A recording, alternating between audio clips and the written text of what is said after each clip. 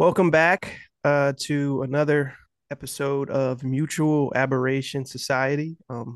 As always, I am Ryan Jackson, and today I'm going to be talking about a exploitation film from 1997 called A Gun for Jennifer. And my guest to talk about this movie is a return guest, Mark Palermo. Mark needs no introduction because Mark's given his own introduction before on previous episodes. So I'll just Well, say, have people heard every episode? Like, I I mean, mean, I guess if they should, you know. I mean, real, true mutual aberration society heads should have, but that's a Yeah, to they're assume the that they only kind. haven't. I'm always Yeah. I will say this: refer back to to that episode to get a little bit more of Mark's more in depth introduction. But if you want to, For sure. Mark, you can quickly, briefly clue in those who are probably first time listeners who you are. Oh, okay. Well, as Ryan said, I'm a return guest on Mutual Aberration Society. Yeah, I'm a screenwriter. I just started a new podcast. It's called Movies and Chaos. We're bi-weekly, meaning every 2 weeks, not twice a week. And yeah, our first episode came out last week. So I listened to that first episode, and is that podcast more going to be just along the lines of stuff that's specifically programmed for That's kind of how we're structuring it. So Serena Whitney, who's the mm-hmm. co-host of it, is the programmer of the Review Cinema in Toronto, which Thrillerama, right? That you yeah, do and I do the Thrillema in Halifax, Thrillerama, and we both kind of show like older cult movies instead of mm-hmm. new films. Um, so I don't know. I mean, I think that's kind of like gives us structure of what to talk about, but it's basically about why certain movies still have audiences today? What is their cult appeal that's made them last? What's different about them, how they play for an audience today versus when they first came out? Or what stuff in them is also, would be termed problematic now, or why don't people care? What works anyway, Right. right? So a Yeah. movie like A Gun for Jennifer would Yeah. definitely would probably play. Well, So I let's get mean, into it. Let's get into it. So all right, mm, we'll start. So I'll read the letterbox synopsis for A Gun for Jennifer, and then we can talk a little bit mhm. more in detail about it. So here it goes. A Gun for Jennifer, 1997, directed by Todd Morris. Dead men don't rape. That's a memorable uh that's a memorable like It's a good blurb. tagline. Yeah. Yeah, Yeah. tagline. Succinct. Yeah. A woman comes to New York City from Ohio to escape an abusive husband and gets entangled with murderous female vigilantes who prey on abusive men. Okay. So yes, that Mm-hmm. is in fact the premise for A Gun for Jennifer. Now, a few things that I would like to say about this movie is it is clearly a what I would describe as a exploitation film in every sense of every sense of the word. It's a very Mm-hmm. kind of it's definitely a gritty sort of actually it's one of the things about this movie that I actually appreciate. And you can say Mm-hmm. if you do as well, but it's very sincere in a way that like movies that you see that kind of are exploitation movies of today are sort of not, which is like Mm-hmm. exploitation movies that you see today are very lean into that the fact that they are, and they're very almost tongue in cheek and in on the sort of thing with you. Right. And movies like this are very earnest. Like they're very much they're not joking. They're not winking at the audience. And A Gun for Yeah. Jennifer is definitely uh would you agree? Not one of those.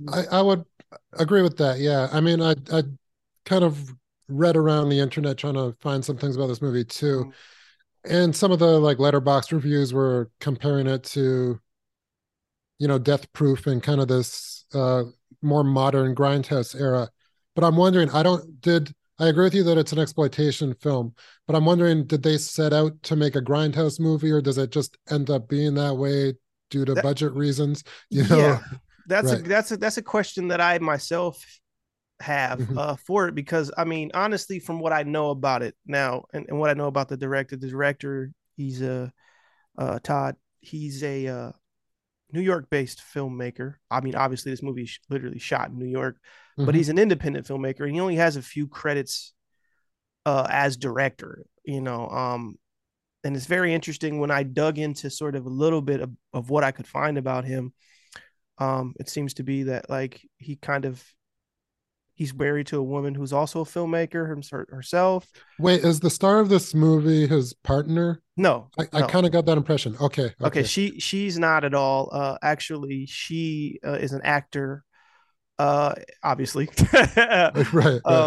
But I looked into her a little bit too, because she also wrote the screenplay to with Yeah, along with the director, she wrote it with him. and Yeah, she yeah. has a bunch of other credits as an actor, Deborah Twist or Deb Twist. But this is her first feature length starring role. This is her first movie. Hmm. But when I looked into her, I mean, she's done a lot of TV. She's married to another guy. It's not him. I believe she has two children with him. His name is McCann. I'm coming off of head. I don't really remember his full name. Okay. Um, but yeah, like this movie is made by people who have careers on the margins. You know what I mean? Hmm. Which is kind of what I like to talk about, anyways. So Right.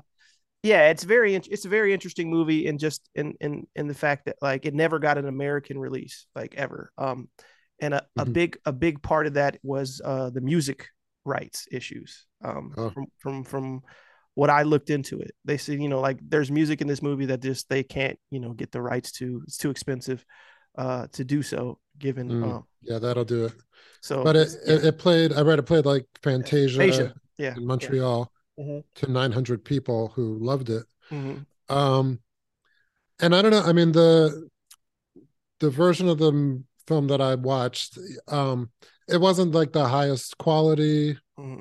like video quality, and but I feel like that kind of added It did, to right. the That's my experience for me the ver because the I ver Go ahead, the sorry, movie go looks like it costs about $300. um, ahead. but I relate to that. I used to Mm, make movies like that. I mm, sometimes still do. And I don't know. That's kind of a style of like no budget filmmaking that I think is really cool, and you don't really get to see stuff like that in yeah. feature form much from around the world, right?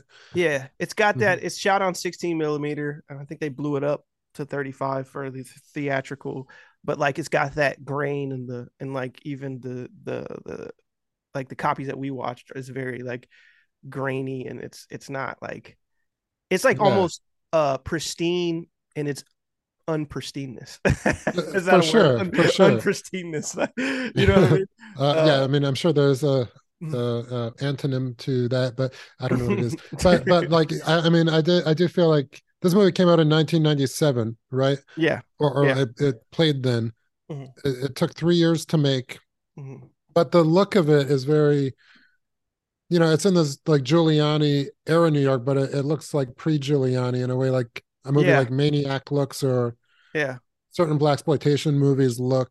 And I think it has kind of a similar energy to some of those too. yeah. It's really shot in New York City, and it's really shot at a Mhm. time or in areas of New York City that weren't completely uh Like dis, cleaned dis up. Yeah, yeah, cleaned up and gentrified, and it definitely has more it definitely has Taxi Driver vibes a little bit. You know what I'm saying? for sure, In for terms sure. of like that gritty portrayal of New York City, which is another aspect of this movie that I think works really well in this favor. I know some of the criticisms are like some of the acting is very amateurish, which I agree with, but it's also one of those instances where that is sort of another aspect of the movie's charm. You know, Agreed. Yeah, yeah, and it's all the actors are non-union in this too, mhm, which I read. So you mhm. probably haven't seen them in too much else. Yeah. Yeah. So to let people, we'll kind of just I'll try to just do the boilerplate walk through a little bit of the movie. So Hmm. the movie starts when we're sort of like introduced to like this guy Josh, who's like a serial rapist of some kind. Um. Uh. I get. Wait. But so he's listening to answering machine messages. Yeah. Um, his dad calls him. I like went through this part like 4 times. I cannot understand what his dad says in a crucial moment of what he's accuses him of doing. It's something to the effect of like, Josh, I'm done with you. You can't do this anymore. I'm done. And then like, wow. Yeah. Meanwhile, while he's listening to this, he's looking at these Polaroid pictures of like these women Mhm. that he's basically, done all sorts of unspeakable things to. And it's pretty like, like, Yeah. Yeah. yeah, like they make no qualms about like setting it up like this guy's a piece of shit. So Yeah. It's like, then and as his dad calls him, he's like lighting up a bong at the same. yeah, yeah, yeah, of course. And then like seconds later, we see like five like ski masked figures like break into his apartment. Mhm. And they proceed to cut off his dick. Essentially, it's Or I mean, implied. I or mean, it cuts that second. Yeah. yeah, we don't get to quite see that. It holds back on that. It doesn't hold back in other moments as Actually, I mean, not to get too raunchy on here, I mm, think they just cut off his balls because we see him naked in the police station later, right? they probably did. They probably And cut off. that's what it looks like. Yeah. You're right. You're right about that. You are exactly right because there is a full frontal shot. So Mhm. he definitely kept his dick. But Yeah. the balls, they're gone. So Yeah, yeah, your so listeners need these details. Yeah. Sorry. so then like following that, we're introduced to our protagonist. She's a young woman from Ohio. Shout out to hometown girl. Oh yeah. Where's she from? Like she says, like she's from Steuben. Steubenville, Is Steubenville. is that real? Do you Yeah, know it's a that real place? place. Steubenville, Ohio Yeah. is a real place. There's some controversy about like Steubenville about what was it like with the young kids with the two football players and the girl at the party, the Steubenville rape case or something, I believe. Oh, Which okay. actually kind of, you know, weirdly aligns with the movie thematically. Um, Right. yeah, Wow. strangely, and this Jeez. was made before that even happened. But she's from Hmm. Steubenville, Ohio. And she gets off of I guess a bus and she's in New York City, and we see her walking along 42nd Street, the place you want to be, the Deuce. Right, right. And she's nearly she's assaulted and nearly raped by like a pair of just scumbags, random scumbags on the street. But she's rescued by a group of ski mask women who we saw kill Josh, a militant group of women, and Hmm. they basically shoot and kill these guys and kind of like take her away. And Well, they make Hirsch kill him, right, you're right. That's an important good catch, Mark. That's an important and aspect. I found. I mean, I don't really know where this movie stands politically. I guess it's sort of hard to make Mm-hmm. sense of for me in a way, Mm-hmm. but they force her to become a killer, and Yeah. like she's not allowed to Yeah, leave. you're It's right, you're kind right. of Because so they kill one guy, right? Because he's like one guy's fleeing. It's actually the black guy who's like kind of not down with Mhm. the because like they're gonna just rob her, but then the white guy is trying to do more. He's trying to actually rape her, and the black guy's like, I'm not down with this shit. Like fuck Right. you. You know what I'm saying? Hmm. He runs off, but he gets shot. And then when they pull the man off of Jennifer, which is not her real name, her name is Allison, but we'll get into that. When they pull her Hmm. off, when they pull him off of her, and they help her up. One woman has her hold the gun and shoot him. Like basically, she's shooting her with her own because she's like pulling the trigger for her while holding Yeah. it. It's basically, Yeah. you It's know, like when your sibling makes you punch yourself in the yeah, face, yeah. right? Why Yeah. are you hitting yourself? Yeah, Right. making her complicit, right? In Hmm. in the murder of this guy, and then they take her away. And that's when they kind of like ask her who she is, and she makes up a name on the spot, which is she tells them she's Jennifer, which is why this movie is called A Gun for Jennifer. And the women know her Hmm. as Jennifer, even though her real name, as we discover, is actually Allison, because Allison makes the mistake that I believe the same mistake that was made in True Romance by Christian Slater. She leaves her ID, her driver's license behind, which Oh, okay. because the I detectives wonder if they got it from there. It feels like this movie came out first, but it didn't. Okay. it didn't. It's 97, right? But it feels Yeah. older. It It feels like feels older it's for sure. yeah, Yeah. it does. It feels like an older movie. Um, so basically, this woman has a checkered past, and we don't really quite understand exactly why she left Ohio, but we do end up discovering a little bit later when we really get the full backstory. But so basically, Jennifer or Allison, but we'll just call her Jennifer. She's basically unwillingly kind of inducted into this group of women vigilantes, who saved her ass. And at that point, she gets put into work as a job. She gets put into work working at this like strip club or go-go. I don't know if you want to call it go-go bar. But the woman is Yeah, the one of the women is literally like has her breast out. So I don't know. Does that it's like count? a strip bar, I guess. I mean, they all work there, right? Yeah, they all Yeah, work there, and and yeah. and the main I'm trying to remember what's the main uh Is it Jesse? Is she the main the one? ringleader is Jesse, right? Yeah, Yeah, I believe that's her name. Let's look at the cast here real quick. she's like the craziest one, sort of, right? She's Yes, yes, yes. yeah. Jesse is the like the ringleader, and Hmm. her sister is Trish, right? Is that her name? I believe it's Trish. Am I Sounds right. Yeah, right? yeah. So and basically because initially Jennifer slash Allison wants to leave. She's like, I don't want to be here. But then she's warned by Jesse's sister, like, listen, like, they're not going to just let you go, like, because Hmm. you witnessed them kill someone. Plus, and then Jennifer says, well, no, I actually did it too. I helped. I killed one guy, which I mean, technically, I guess, yes. Yeah, I guess so. I Yeah, don't know if she had a way out of that. unwillingly, Yeah, you yeah. unwillingly killed the guy. But yeah, Hmm. but basically she ends up having to stay with the girls and she falls in with the group. Um, Hmm. and again, like you get a sense like of who these women are. Like there's a strong like feminist undercurrent, you know what I mean, throughout the movie. Because Hmm. these women are all very like, like hell bent on like making men pay, right? Which is like making certain shitty men pay for sort of like their the shit that they do, specifically to Yeah. women in general, right? Hmm. And like Jennifer is sort of like unwillingly kind of like taken along for the ride, because she's like, we don't completely understand why she's in New York, but we get a sense of because she does tell the girls that she was once married and she was in an abusive relationship with her husband, Yeah. and like she The left, but we tomato don't. sauce incident, right? Yeah, So, yeah, yeah, yeah. yeah, But we don't really know exactly, any yeah, more details than what she tells us and what they kind of briefly show us in flashback about that. So, you know, that doesn't really stop because the women are hell bent on like being sort of like these vigilante groups, and hmm, they continue they take Jennifer with her, with them when they decide to like commit more uh street justice, right? And like yep, basically, you know, there's one instance where they decide to it's like a pimp, right? They take Jennifer along with them, hmm, and there's like it's just very I like this moment in the scene, like because Jennifer they pull up in the van and there's one character, she's like a Puerto I believe she's Puerto Rican, one of the characters, and she really doesn't like Jennifer, and she's like kind of right, always like riding Jennifer and like saying like, who is she, like fuck her, she's not one of us, so yeah, yeah. yeah, yeah, and there's like a little tension between those. But those Ohio clothes don't Yeah. match. Yeah. you know um Mhm.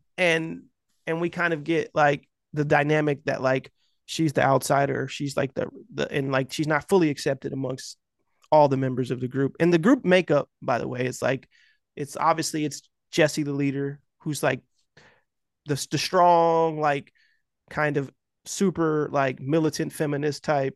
Then you got her younger sister who's a little bit more uh less assertive, and kind of just you get the sense that she just goes along with the flow, and you kind Mhm. of get to understand that like they were orphans and like she took care of her sister, and there's a little bit more backstory that we get about them. Then there's the Puerto Rican girl who's a lot, from my understanding of the movie, she was probably a former hooker of some kind, and she got taken in. Right. And that's how they're able to get into this building, in the scene that I was talking about. And then there's the woman character who we understand it had ties to black militant groups because which the detectives we haven't talked about. There's a black woman detective Hmm. who's like, and if this was Seven, she is Morgan Freeman. and Yeah, her and she's white kind guy of partner is Brad Pitt. that's a good way of looking at it. She seems to have a lot of sympathies to this Mm, group, mm, also in a way. Like all the women in this movie are very angry, so they kind of yeah, all yeah, sort of yeah, fit in there. yeah. But then they say like there's that one scene they're explaining the other cop is explaining to her what like everyone's record is. Um, and the black woman, yeah, I guess it's black militant groups. It sounded like she was like giving machine guns to terrorists in other countries or something. Yeah, yeah, yeah. She was radical as hell. Pretty extreme. Like, yeah. So yeah, and then there's another girl who's sort of like the one we see stripping, like the only one we see stripping. Um, not that I wanted to see other strip or anything. That's just what the movie was. Like she was the Right. only one. And like you kind of get a rough sense of like this ragtag group of women vigilantes. And sort of the Mm-hmm. dynamics at play when it comes to Jennifer being the new girl in the group. But Yeah. So if I can just like mm, sidetrack there, because you were mm, saying like kind of what the makeup is. I did read an interview with mm, Todd Morris that I found, mm, where he says that he wanted an Asian woman in the group too, but there were just no Asian women who were non-union actors that auditioned. mm. And his feeling was that like every Asian actor, female actor at the time, just got like into like the acting uh, union at that point. Yeah, that's very interesting because this movie, again, like you said, like everything about this movie feels feels like one of those movies that were just made Mm-hmm. um outside of Yeah. outside of the system. And my favorite kind of movies, honestly, the movies that I am a pro union, pro worker guy in general, but Mm-hmm. I love these movies that are just kind of made like this in this fashion, and it kind of I agree. go ahead. You get to see people that you don't see in every other movie. I Mm. mean, that's always kind of a fun thing about them too. And like a lot of this sort of, I mean, I don't know what happened, but you kind of get the sense that they might not have had permits for everywhere they were shooting. I It just definitely has didn't have had permits. that Yeah, sort of energy to it, right? yeah. There's definitely guerrilla shooting all around New York City. And Mhm. and there that's why you see the city the way you kind of it's closer to like what New York is in a way, even though it's Mhm. not. You know what I For mean? Because sure. you're actually getting a real glimpse at certain aspects and sides of the city that you don't tend to see, um, because Mhm. New York City is one of those movie towns, if you want to call it that. Like where like if you actually are shooting a legitimate film, and I mean legitimate in terms of you're getting permits, and Mhm. you're gonna pay a lot of money, and they're gonna do stuff like block streets off, and Yeah. this Yeah. was It's not none of made. that. Yeah, it's none of that going on here. You're getting like New York City kind of a little raw and sort of shot on the guerrilla style, and it Mhm. actually adds to the movie the movie's tone, and overall aesthetic, right? So For if sure. like if you like sort of like Abel Ferrara movies, Mhm. gritty kind of New York set movies, this then A Gun for Jennifer is one of those movies that, like, again, like I believe Yeah. like this is a movie that, like, if it wasn't for the music rights issue, this would probably already have been like a movie that like one of these companies like a Vinegar Syndrome or a Grindhouse releasing, or Right. would have already But put out already, you know. I'm kind of curious, like, what is the legality of the movie now? Because, like, Mm. I looked it up. I think you can rent it on You Amazon. can get it on Right. Amazon for like $4. Right. I think it's the same version that we watch, but because Hmm. it's the same runtime. But there is another version that's longer. Um, Longer. Okay. it's like on YouTube. Somebody put it up on YouTube, and I think it's like 130. It's like an extra. I want to say an extra, at least an extra 10 or 15 minutes. I'm Okay. not Yeah. quite sure what got cut out. I'd have to actually watch that version. But if you look, All it's a right. longer version online. Um, I mean, uh, the version we watched is pretty violent, I would say. Yeah, So it's very I, violent. Let me I say don't. that's a good Okay. point, Mark. It's a good point. For people that don't, this is a violent movie, and in fact, Right. uh, the scene where they go and kill these guys, this pimp and these drug. I mean, Hmm. the Puerto Rican girl, she is like the decoy. She knocks on the door and says, "Hey, let me in," and then the pimp guy, he's doing a drug deal at the same time. And he's like, no, no, no, Hmm. she's cool. And the guy's like, what are you doing with that? And then they open the door, like, and then the girls rush in, and then they massacre these men. Right. in a very violent fashion. And just like every time, and Hmm. that's the thing about this movie, is like it's one of those movies where you're watching it and like you're kind of getting like the amateurish kind of little performances, and but every Hmm. like 10 minutes or 15 minutes, there's some crazy shit happens that you're like, oh wow, like Yeah, wow, no, totally, totally. like that's what impressed me. Like every like 10 or 15 minutes, there's like a moment where you're like, whoa, holy shit, like I didn't think they were gonna go there. For But sure, for yeah. sure. I mean, I don't know if you want to Mhm. like finish the summary of the movie before getting into some of the stuff, but I'm kind of curious, like, how serious do you think this movie is, like, in its intention, like, just in its social intentions, I guess? Because, like, I mean, I do think a lot of exploitation movies sort of play out this way, but Mhm. there's like a kind of soullessness. There's like no remorse for anything that happens. No. Kind of like Allison slash Jennifer's like kind of like I don't know, like her kind of transformation into being radicalized by this group. It sort of happens off screen. It's just kind of like accepted that Yeah. like killing every man is evil, every woman is angry, Yeah. Yeah. basically. Yeah. You It's know, very yeah. interesting because like that moment happens like off screen, but it's during the scene where we are talking about where it's they Hmm. burst into this, this pimp's sort of if you want to call it his what would you call Yeah. it, his lair.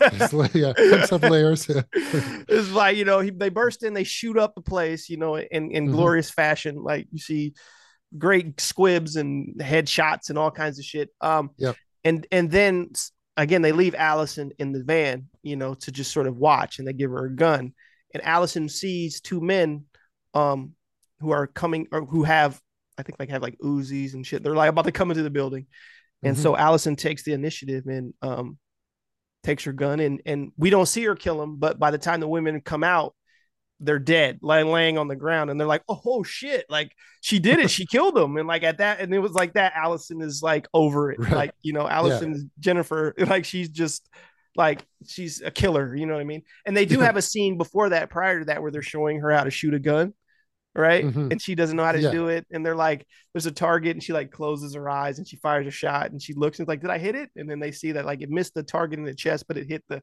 target in his dick. And they're like, yeah, they're Yeah. like, ah. And at that point, like the Puerto Rican girl like grabs a shotgun and starts shooting, and they look at her like, what, you're insane. Like, Uh, for sure. Okay, so yeah. there's like, I mean, it can't really be avoided. There's a lot of kind of castration type Yes, elements in this there is film. a lot of that. There's a Um, lot of that. Yes. uh, and I don't know. I mean, it's interesting to like kind of think about because like I feel like I think the movie kind of was made from like a sincere place, at least from Mhm. Deborah Twiss's point of view. But at the same time, I'm kind of wondering if it's like so. It's kind of portrait of like women is so like threatening Mhm. from like a male perspective almost that it kind of I don't know. There's like a sense of like that it almost plays as like a domination fantasy in a way too, Yeah, for sure. Yeah, especially like definitely. Like for all the example, like genital there's targets. there's a moment in where they're at the we see them working. Jennifer's working at the bar.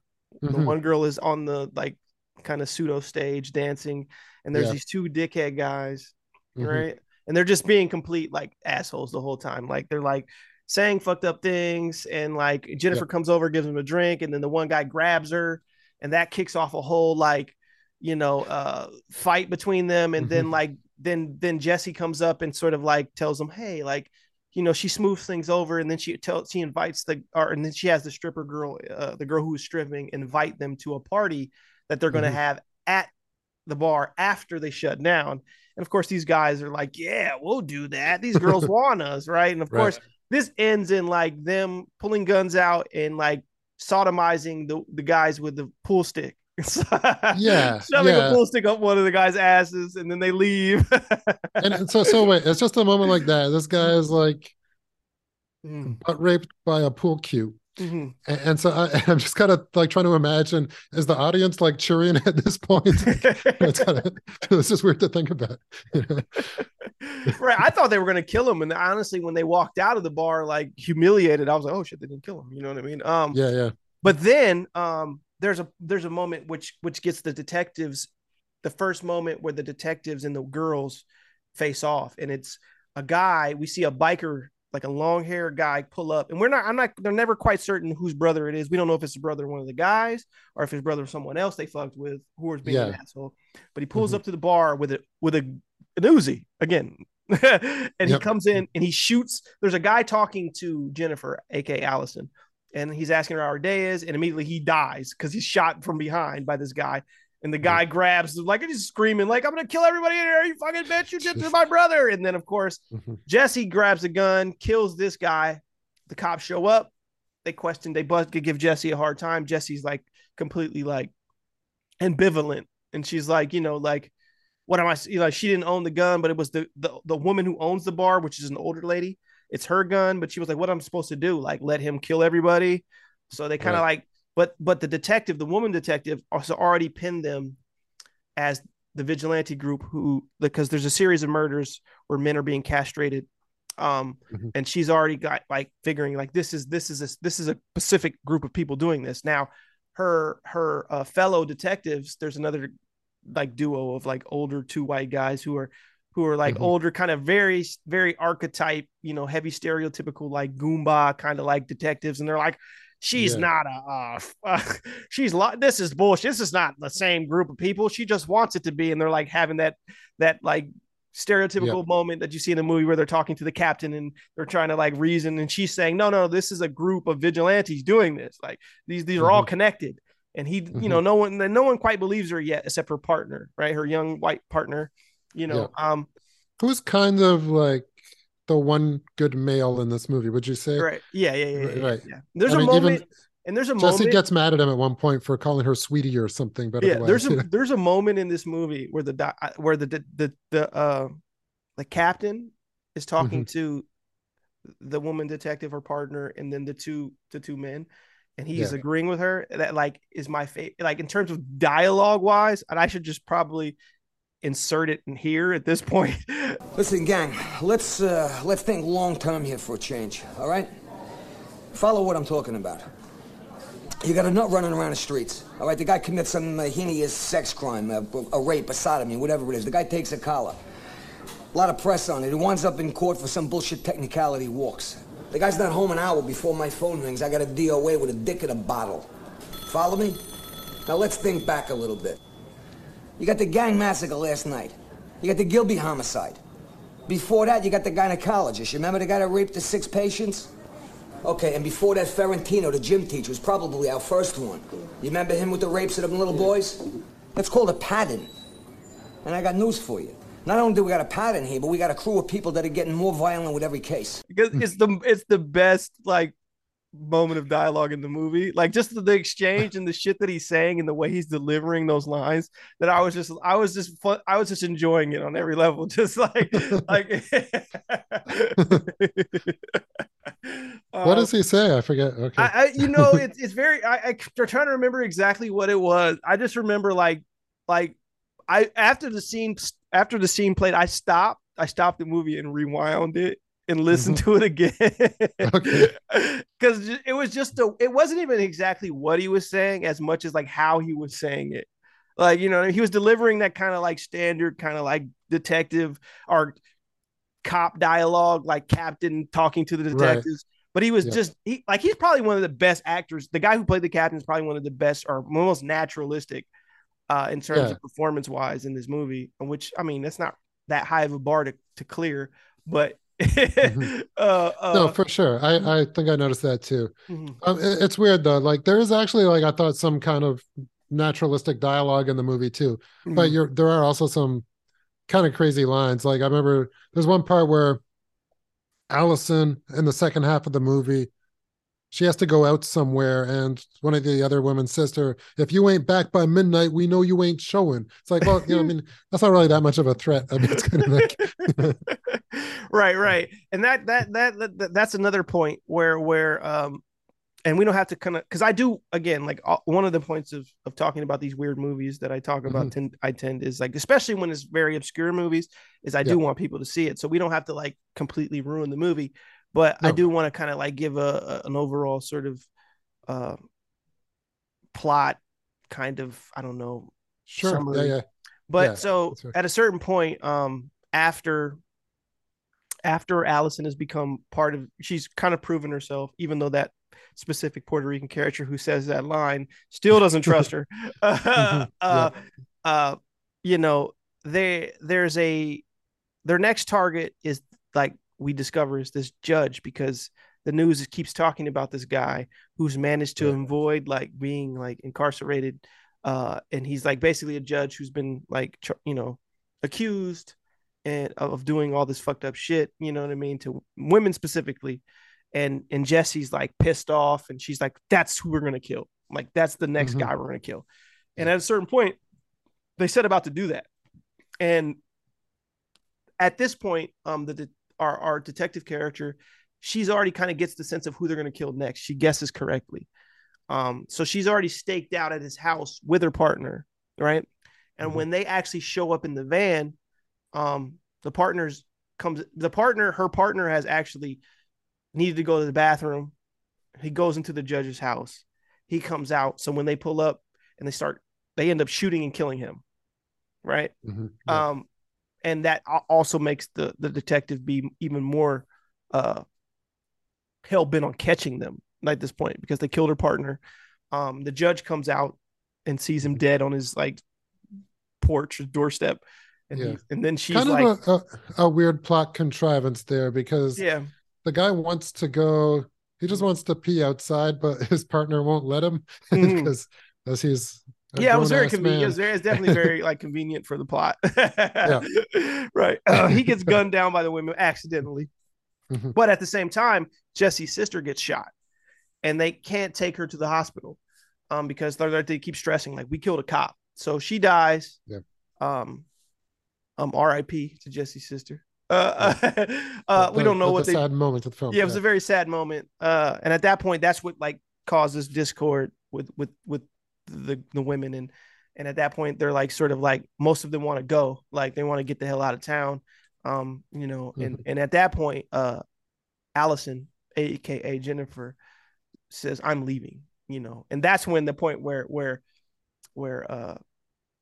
isn't it that when the Yeah. point where that line is uttered by the girl, like, I think you're right, but she's promising to come back later that night for right, something they have to do. Yeah. because they have to do another. They found another person, that that Jesse's targeted, and Allison Hmm. takes off, but Allison is intercepted leaving, but she's trying to get on a bus, and she's intercepted by the detective. Now the detective at that point, she's basically gives her an offer, which is basically like, you need to turn snitch on these women, um, and Hmm. I'll let you sort of go, but I know what you did. Like, I know who you are, because she does have her license.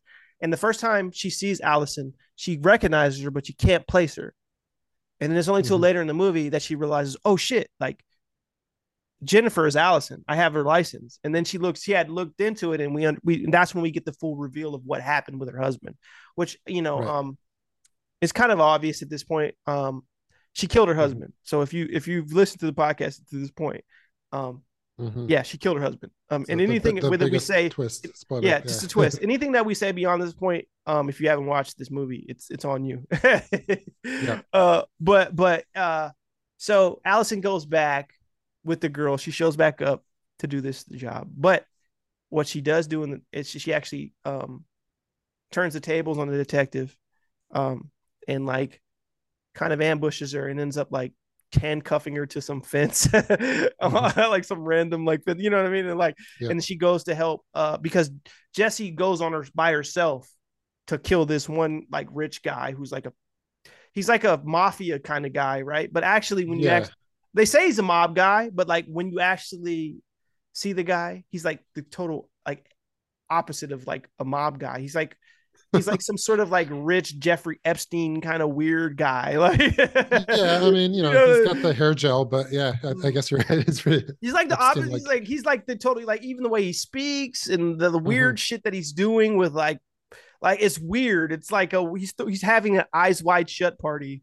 So it's like it doesn't really That's right. track with him being a mob guy, but we're going with it, Yeah. right? You're right. But she goes to kill him on her own, and it's unsuccessful. And then the girls have to come back together, and Allison along with them to save Jesse.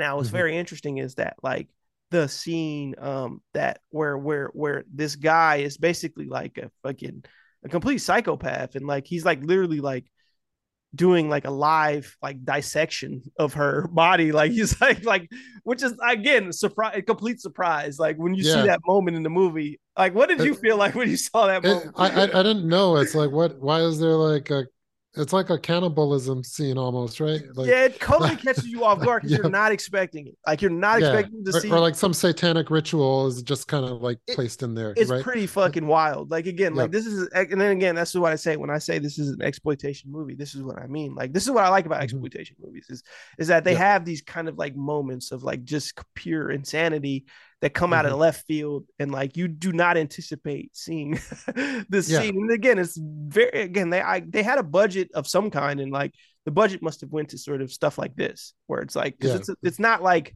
There's good pretty. squib effects, and yeah, Mm, like the gore's pretty real looking yeah, yeah. and scenes like that, especially. Mm. Um, yeah, you're right. It is. I mean, it totally is within that like exploitation wheelhouse that way, especially. It's kind of, it puts the militant in militant feminism. Oh, and You know. on that note, I didn't talk about what I skipped over.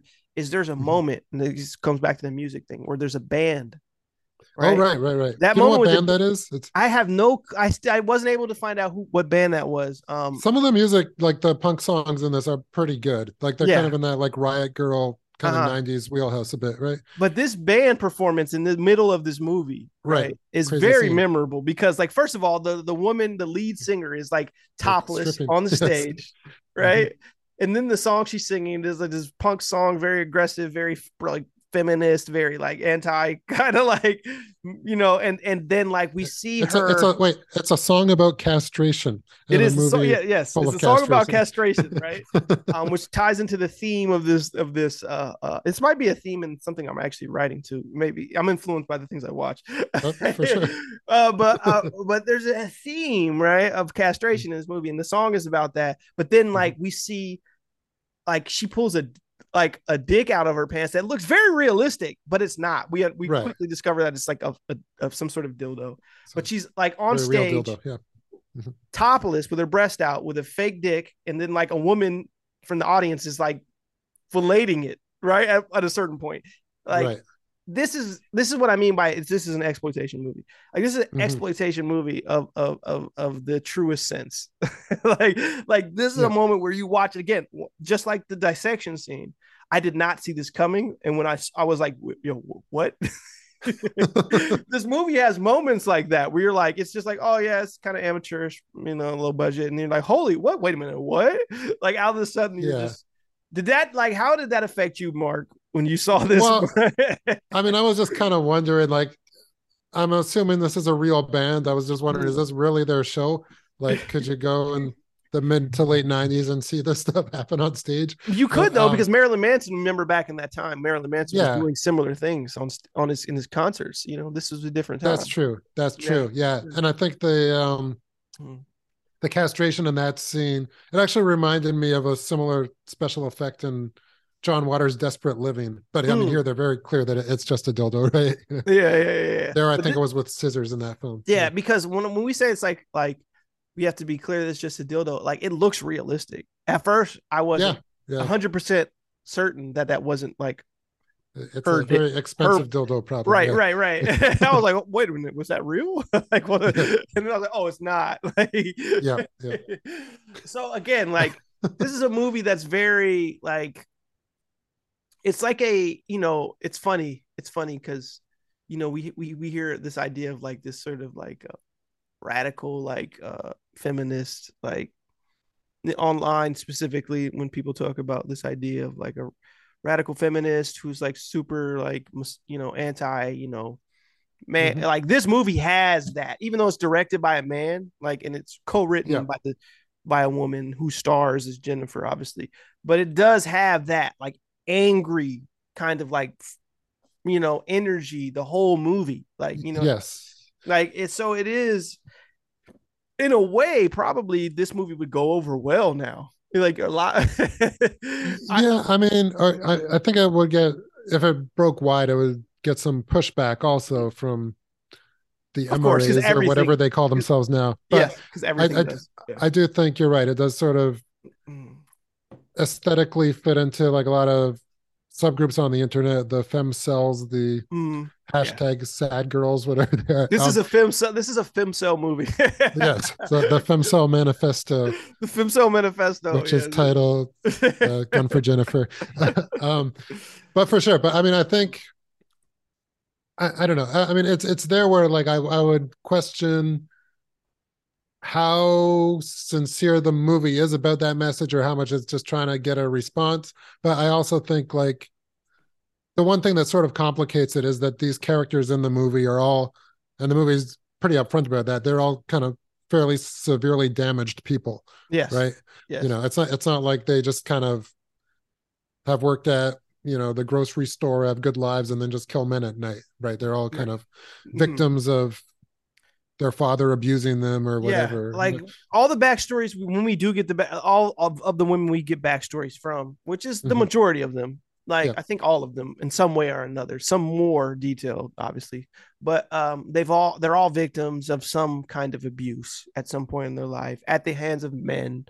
specifically. And it's sort of so the their journey to our journey's not the right word, but it is the right word, but not the right context of what I'm trying to say, which is their reasoning for being Mhm. vigilantes is justified by the filmmaker uh, because of the history of each of each woman, like where Yeah. it's like all of these women have been subject to different forms of abuse, and that's Yeah. made explicitly clear. Um, so it's not one of those things where it's like, why are they doing this? You know what I mean? Like it's like no, Yeah. but Yeah. and Jennifer being the main character, sort of who is the audience stand-in in a way. She's suffered her own amount of abuse, but she's also sort of conflicted. She's with the audience in a way where she's kind of like we can kind of identify with her because she's like, yeah, these guys are pieces of shit, but like I don't, this is still murder. So she's the moral For sure. compass, and she's the moral Yes. compass of the movie. And but honestly, it is just a grindhouse exploitation movie, which is Yeah. uh appropriate that Jennifer shows up in New York City on 42nd Street where grindhouse Right. movies play, because Yeah. this is where And that movie as would play and yeah. fit in perfectly. And like the second she gets off the bus, she's like attacked by two guys, right? Attacked, Um, yeah, yeah, yeah, I mean, I think the movie's like kind of powered. What like make probably makes it work for an audience is that it's kind of this like fist of like anger, the whole thing, yes, right? it is. It's like That's a good way to describe it. Like it's just a fucking it's like it's a cry of anger, like the yeah, whole movie. Like it's like one it's angry cry. for sure, for sure. So it's not like politically or socially that coherent of philosophy, but I think Right. cathartically it works for an audience that way.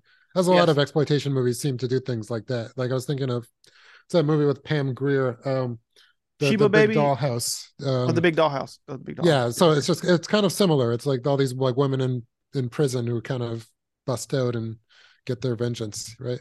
Yeah, yeah, yeah, for Yeah. sure. And the Hmm. girl, the woman who plays Jessie, I believe. I'm trying to look her up right now. Is this who she is? Frida Hoops? Is that right? Let me since I Okay, haven't. so what I read about her in this interview was the film took so long to shoot, she stopped being an actor halfway through shooting, and so they didn't actually get all her scenes done and kind of moved somewhere else. Yeah, and she definitely has. There's something about her, right? Hmm. Where she is like a presence on camera. Like like we've already mentioned, like this is a movie that's filled with like amateur or first time actors or Hmm. people who've never been on camera. But outside of the police captain who I mentioned already, uh Hmm. she is one of the more like believable performances because she Yeah. translates that anger so well. Oh yeah, Like there's like a ferocity there to her is for sure. something, yeah, Yes. there's Yeah. there's something she has, whatever that is, like, and it feels real. Like when she's upset, she wants to kill like all these, like rapist and like pederast and all these people. Like like Hmm. there's a rage that is like very you buy it when she's angry. Like, you know what I For mean? sure. Like you're like, Yeah, oh, yeah. she's definitely a significant uh anchor to this movie. Where I think so.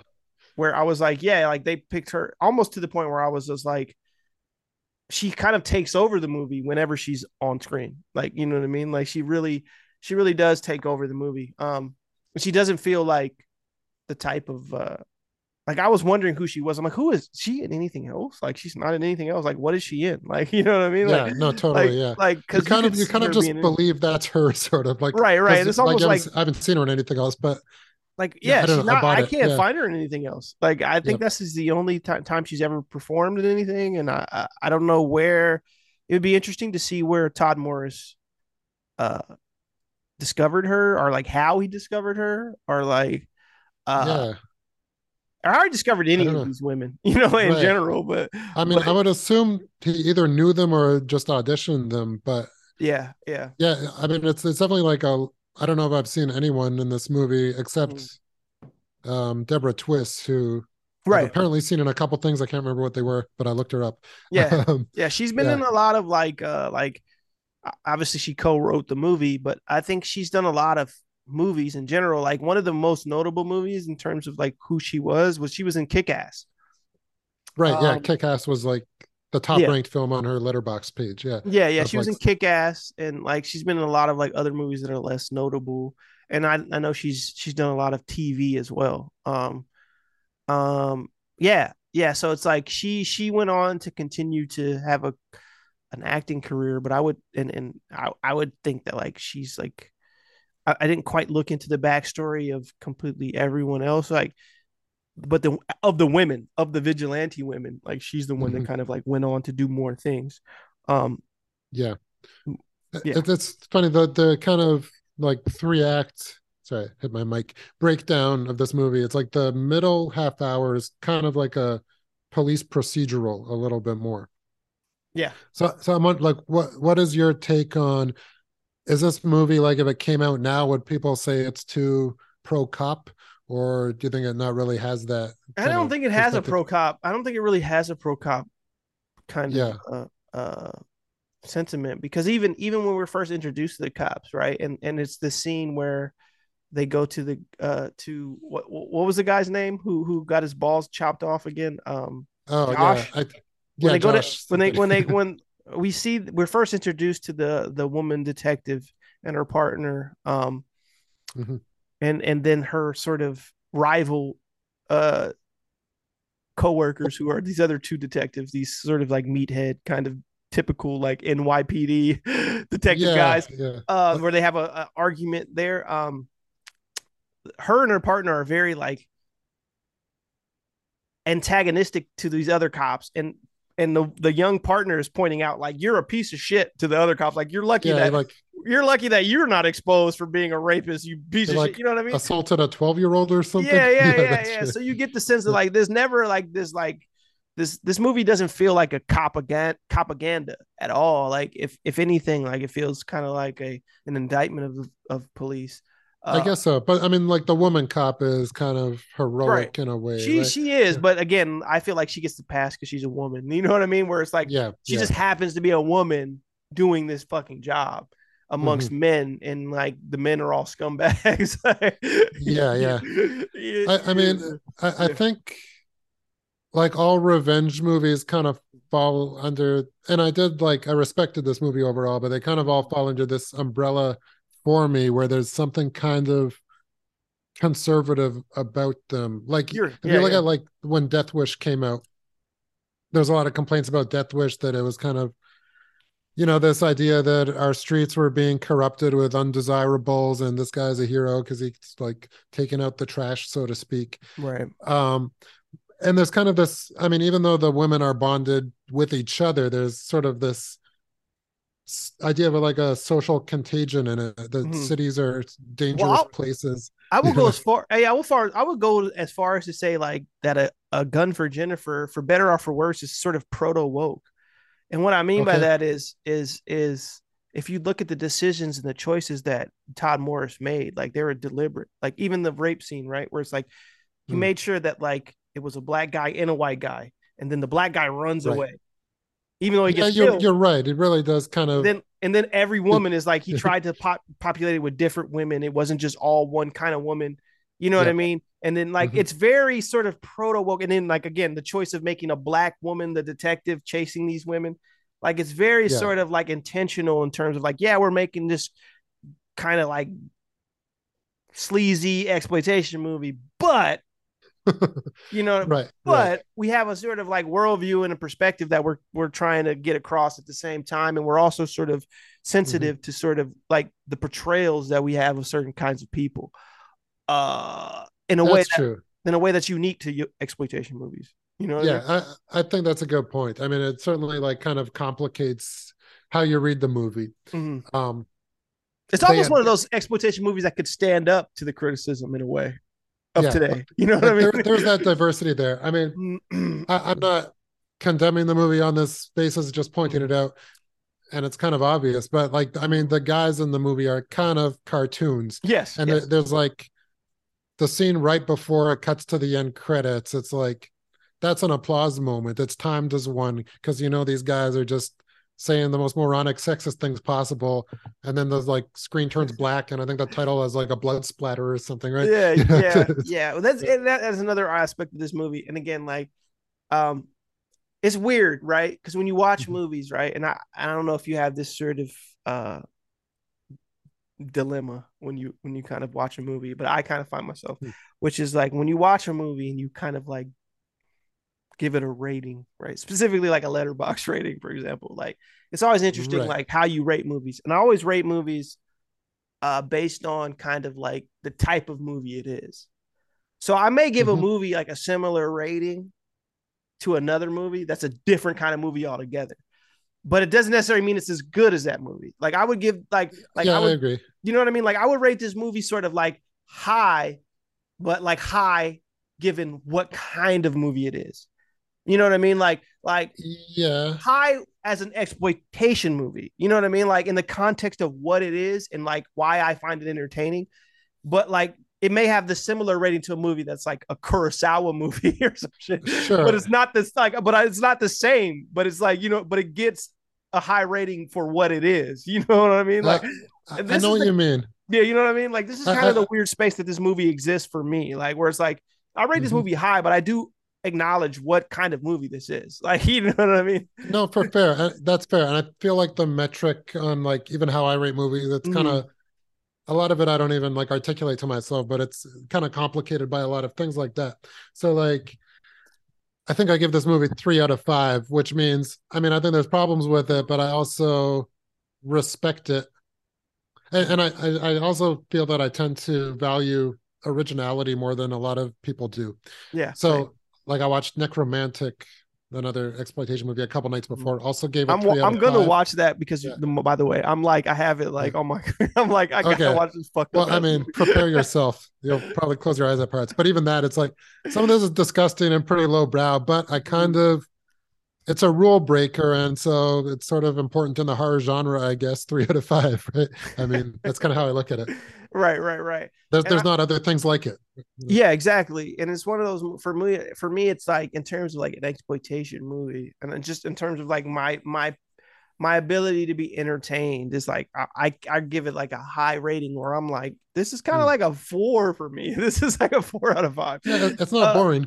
it's Yeah. not boring, right? Because I was expecting to be bored, and every time I started to get bored, it would have a moment that would like completely like be like, oh yeah, oh shit, yeah, like wow, Yeah. like so I rated kind of on a sliding scale with that regard, where I'm like, if you think that if you think like that this is a movie that's gonna bore you, it's not. Like you know what I mean? And in the moments where you think it is, it's gonna throw something in, like Right. Like if you just hang in there for not that long, it's gonna give you something that's like, oh wow. Even though For we've already sure. kind of told you of some of those moments, I feel like it's not ruined because the way they execute some of these pun intended, the way they execute some of these moments is are very like, given that it's a low budget movie. It definitely goes like it's all in, Yeah. and yeah, I mean, I totally like admire, at least respect that about it, that it goes, it, I don't know, it takes things to the limit when you don't expect it to. Mm, I guess, I mean, this is kind of a difficult question, but okay, imagine this movie comes out, gets a re-release, 2,000 screens. mm. It's embraced online on Tumblr. Like women love this movie. A Yeah. certain type of women love its vengeful aspect to it. How do you Right. feel about it now? I still fuck with it. I mean, like, Okay, yeah, because it's one of those things where it's like you have to kind of divorce, and I say this all the time, like you have to divorce yourself from the sort of noise and like yeah. the sort of It's people. hard to do sometimes, but It is yes, hard. It is very hard. Like there are fans of certain movies that ruin the movie almost by default. Like where you're like, right, fuck. Like I like this movie, but like the people who love it are so yeah. vocal and so annoying that it kind of ruins the movie. Um, Hmm. but even then, like I feel like I've reached a point in my life where I'm able to sort of like kind of like divorce myself from that discourse and be like, I agree. Yeah, yeah, and I you know what I also mean? Where it's like, and yeah, these annoying people like this movie, but that doesn't take away from this movie. you I know? think that's the right attitude to have because I'll even find like just on Twitter, like there's like different phases that things will go through where a lot of people will push back, like, oh, this type of person likes this movie. Right, And right, it's like, well, I kind of like that movie too. And right. It's like Matrix and the Fight Club, right? Where like those are yeah, two movies that like, yeah, there's a certain mhm, kind of person who yeah, you find like fucking like just completely like yeah. But in a way that, unbearable or just yeah, like but I'm not gonna not like those movies yeah. like That they, because right, because they have nothing to do with why I like it or not, right? right Yeah. exactly like and Mhm. you could if you view that as an indictment of me because I like it, then that just is more of an indictment of you, like For than sure, for anything. sure. Because you're making an assumption based on like a generalization about like a group of people who do like that movie, as if, Yeah. and it's not an actual indication of the actual film on its own merits, which is Hmm. indicative of like the of everything now. Like this, I don't have to tell you, Mark, but like that is a thing now that is just prevalent, where it's like how dare you even take this position because a person that is deemed bad has Yeah. that Oh, similar position. It's like, it's yeah, but a ridiculous. broken clock is right two times every day, right? Well, I mean, I think that's just part of, You could be right for the wrong reasons. I yeah. said that before, so. That's just being an intelligent person, in my opinion. It's like Mhm. I think it's because it might be the time we grew up in too. Like Mhm.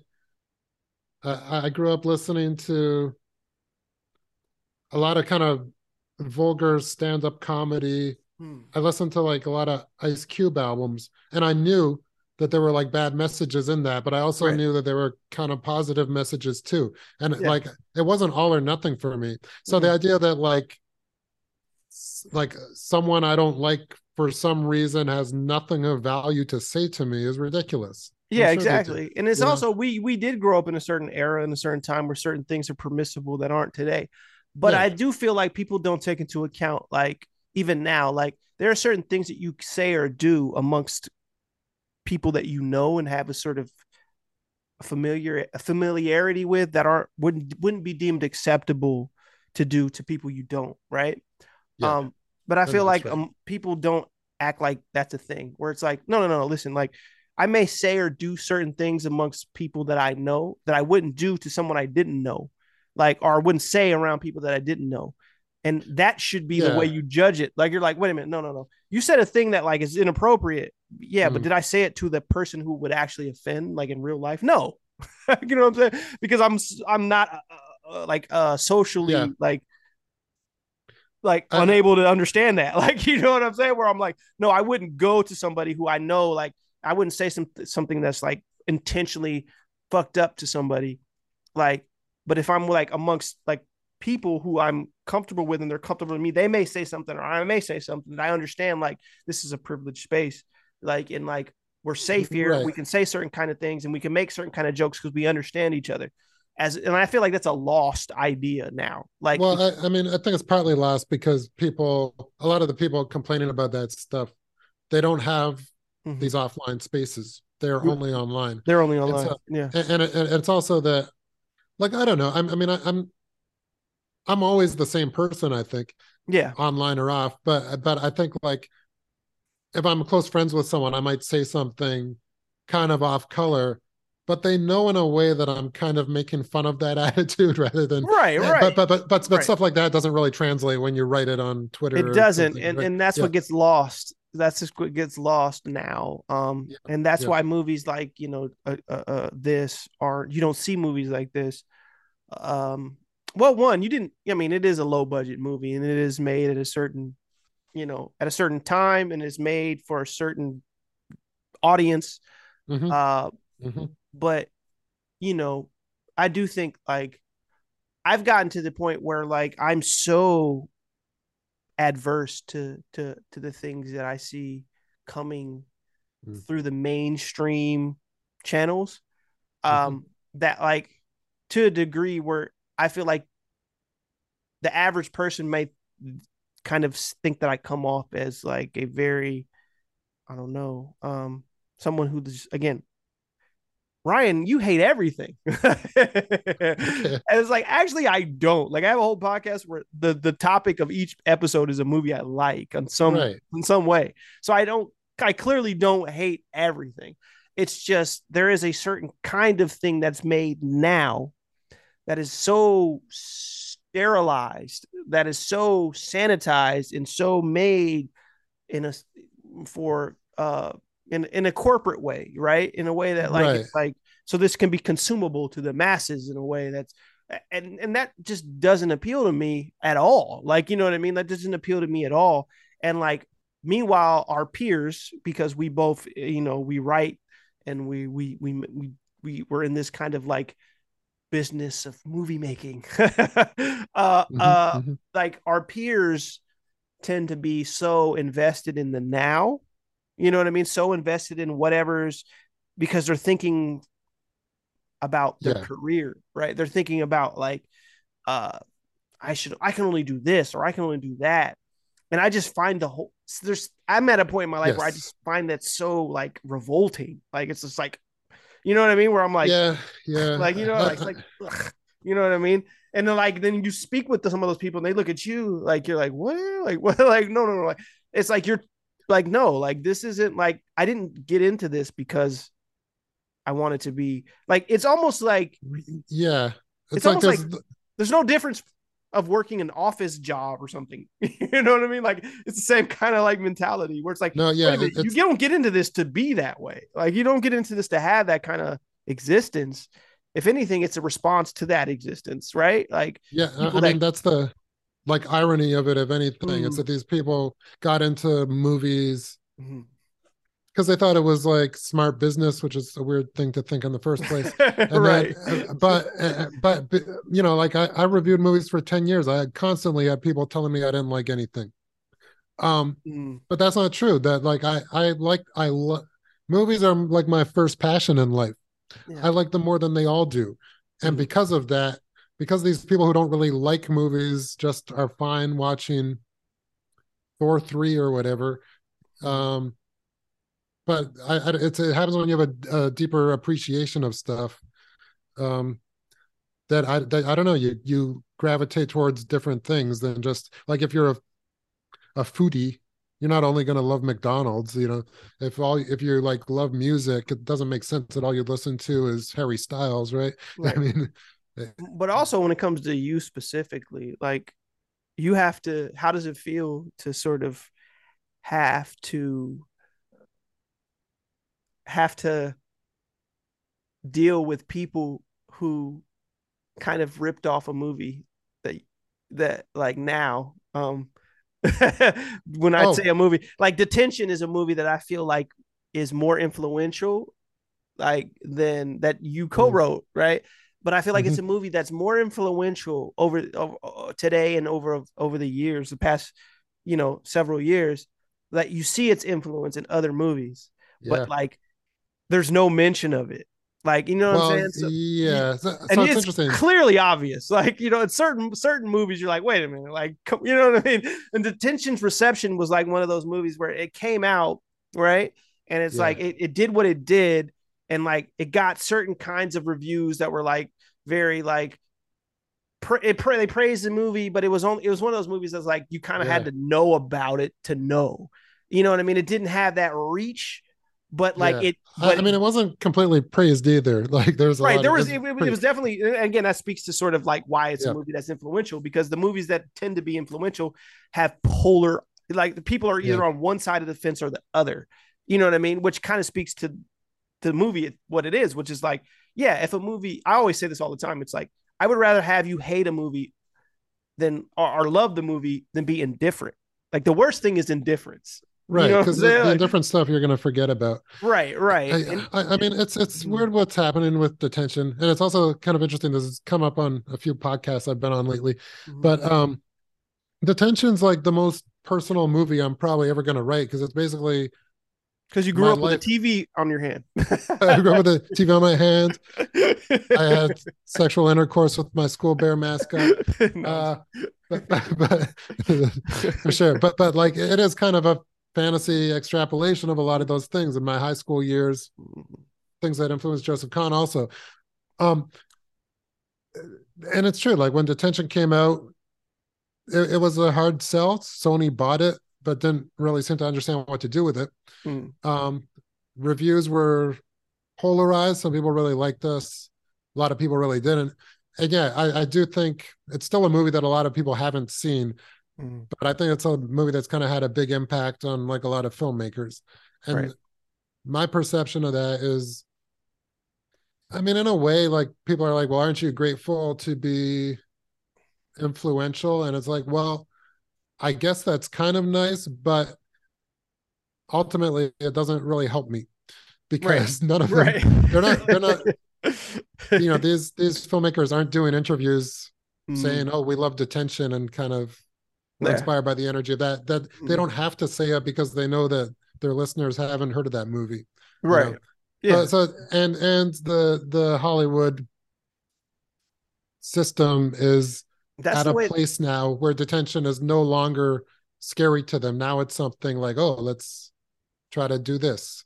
Yeah, And so so the tension if it was released now would be like so in vogue, like because yeah, it was doing all the things that you see doing now. It was doing this idea of like time loops and jumping and all this shit that you see literally in like Marvel for movies. sure. Oh, Like if all it the came out metaverses are now, huge now. Yeah, yeah, it would yeah. be fucking like, oh my, like, people would be Right. talking about it like, you got to see Detention. It's just, it was Yeah. ahead of its time. And it's just funny because what you said about like people not sort of acknowledging sort of influences. Like I look at like that new M. Night movie, Did you see it? Knock at the Cabin. I haven't watched it, but I've been paying attention to sort of like M. Night and sort of the way the movie's been promoted. And like it's very interesting how he's been very intentional about sort of not mentioning the source material, which is like the book that is based on a cabin at the Why end of is the he doing world. that? I That's don't, weird. it's weird. It's very weird, but it's typical of Hollywood. You know this, and like it's Mm, typical of sort of like the ego based kind of industry that it is. Because it's a book that's based on a book. Actually read the book. I haven't seen the movie.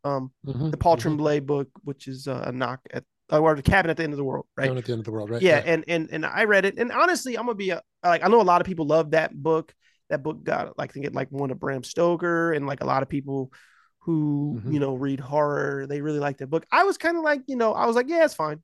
I liked it, I hmm enjoyed it. hmm I wasn't like over the moon about it, like I never was. Right. But it's just very interesting, like how I've watched how you if you pay attention to sort of the movie and the way it's been its reception, and then sort of the acknowledgement or lack of acknowledgement of Yeah. the That book is that weird. it's I based think on. like M Mm-hmm. Night is feels Mm-hmm. he's his own brand, and I think there's a weird kind of Mm-hmm. like I noticed this with like the Gen Zers on TikTok are there's a lot of them in sort of this movie review sphere who are really kind of upping M Night as like they love him as kind of like this Mm. countercultural person to like. But to me, it's like what M Night, I don't know. Like I thought Old was pretty good in some ways, but I do think like M Night's just kind of echoing his older movies now, but with less of a budget. Um, And and did to you me, like if see? there was an M Night era to kind of like I liked Lady in the Water. Most critics hated that movie, but I think that would be the time where it was actually risky to do this. Now it's kind of Right, safe. right, Uh, right. Yeah. yeah.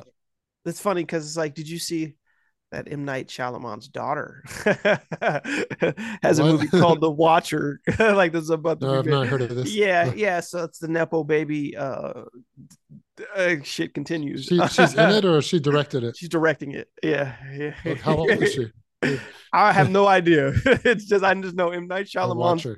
Shalamane's daughter Well, has a maybe movie. she'll be the new Brendan Cronenberg. I mean, Yeah, yeah. it's, Again, uh, um, yeah. Shout out yeah. to Brandon Cronenberg. Even though did you see Infinity Pool? I I didn't. didn't get to it. I don't know why I didn't. I should have seen it, but I just couldn't make it to. I watched it. I wasn't as big on it. I Yeah. thought I liked Possessor. I still like Possessor Possessor. was really good. I've met him Yeah, before. He's a nice yeah, guy. yeah. Um, I still like Possessor. I think Infinity Pool starts out strong.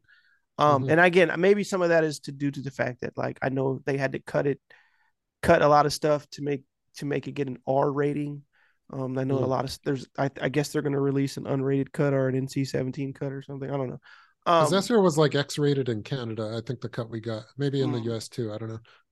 but yeah, Mm. maybe this movie was shooting for a bigger sort of box office haul, so therefore they were like very intentional about like trying to deliver something that they could release to more theaters.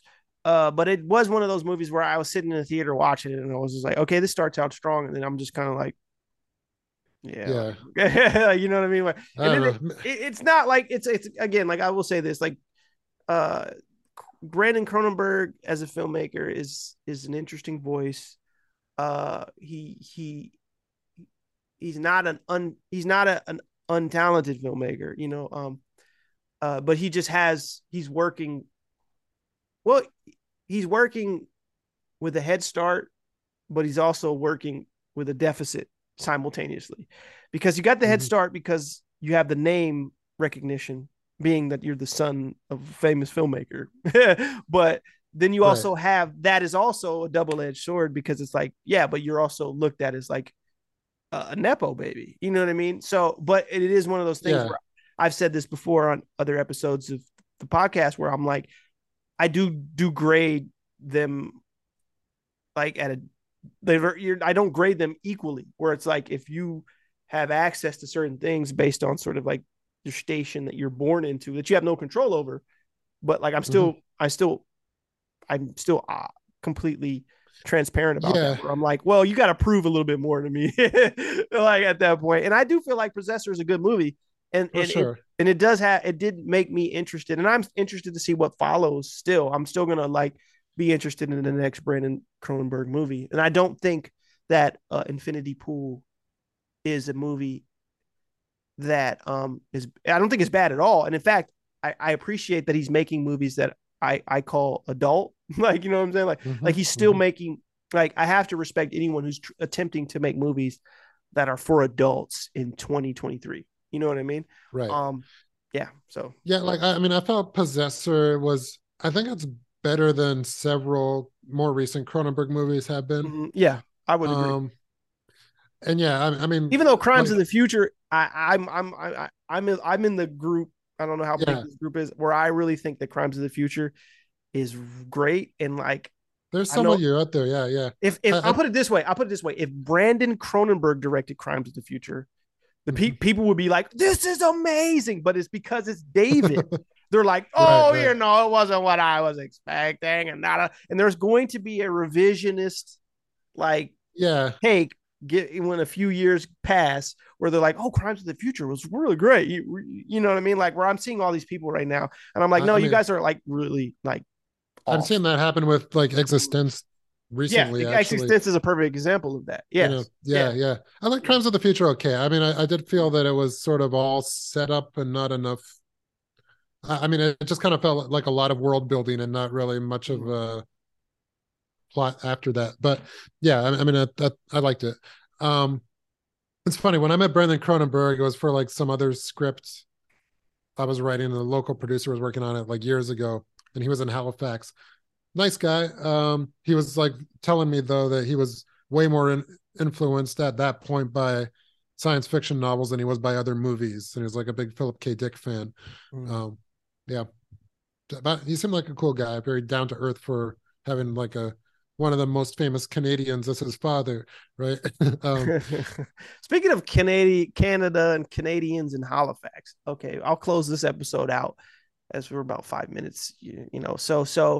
Uh, I'm of the thinking, and you can agree or disagree that like when it comes to where you're from, my favorite Halifax lensed movie is Siege or The Siege. Oh my God, Siege, yeah. Yeah.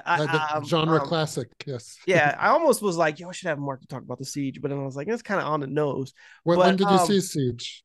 Huh? Like how long ago did you see I it? saw Siege back in like 2020. The first time I saw it, I was like, yo, what is so like it like hit Shudder or something around yeah, there, it was like I was like, what the fuck is this? Is awesome. Like, you know what I mean? Yeah. And I saw Siege and I was just like, wow, like, and it's a movie that was made in Halifax. And it's like the one movie that I'm like, I'm still waiting for like another movie. I mean, I guess Hobo with a Shotgun was Halifax too, right? It was a Halifax movie. It was shot here. I think they call it Fucktown, or so I don't know if it's supposed to be Halifax, right? But movie. it's still shot. But yeah, right. Like it's made by locals. You know what I mean? Shot like across the street from where I am right now. Yeah. So like those are the two movies that come from Halifax that are like of note for me. So like, is it a goal of yours to like do a movie in Halifax? That's like I have a Halifax script that I'm trying to get like a grant for at some point soon. That's another cool thing about Canada, by the way, is you can do that. You can't get grants for shit over here. Totally. I mean, it's funny. I did go to the director of Siege about producing it, Paul Donovan, and he basically told me like, yeah, I cannot deal with the Canadian film industry anymore. I'm out of producing, but I don't know, try to give me some advice anyway. I used to be really good friends with Paul actually, but I do have a Halifax script that I don't know, it's kind of like sci-fi in tone, but also, you know the movie My Winnipeg? I've heard of it. I haven't watched it, but I know of it. Yeah, it's sort of like that too. It's kind of an alternative reality Halifax. It's not quite what happened here, but sort of based on things like Isn't Danny Villeneuve? Isn't he Villeneuve, or how you say his last name? Isn't he from Canada? Villeneuve? Yeah, he's from Quebec. He's from it's French Canada, which I understand is completely different. That might as well be another. Well, I mean, they've tried to separate several times, but they're Canada, yeah. They literally want their own country. It's crazy though. Quebec is not like it's barely bilingual anymore. I was driving to Toronto for a cousin's wedding last summer. I mean, summer before, no, maybe last summer, and we stopped through Quebec. Like, they will get mad at you if you just start talking English to them. You have to ask if they speak English first, and then they'll be cool. But like, but I mean, I know it's kind of enough French to get by, but it's a weird thing. But yeah, Siege I hadn't heard about till Jason Eisner was the first person to tell me about that movie. Maybe like 2010-ish. I'd only first saw it a few years ago though. But I had known Paul before that. I just didn't know about this movie because I was interning on a shoot that Paul was doing when I was like in my 20s. Yeah. But yeah, Siege is like a kind of no frills genre, like Assault on Precinct 13 type thing. Yeah. But it is. I know exactly what streets it was shot on. It's weird seeing them in the early 80s because there's like gas stations and stuff that don't exist anymore.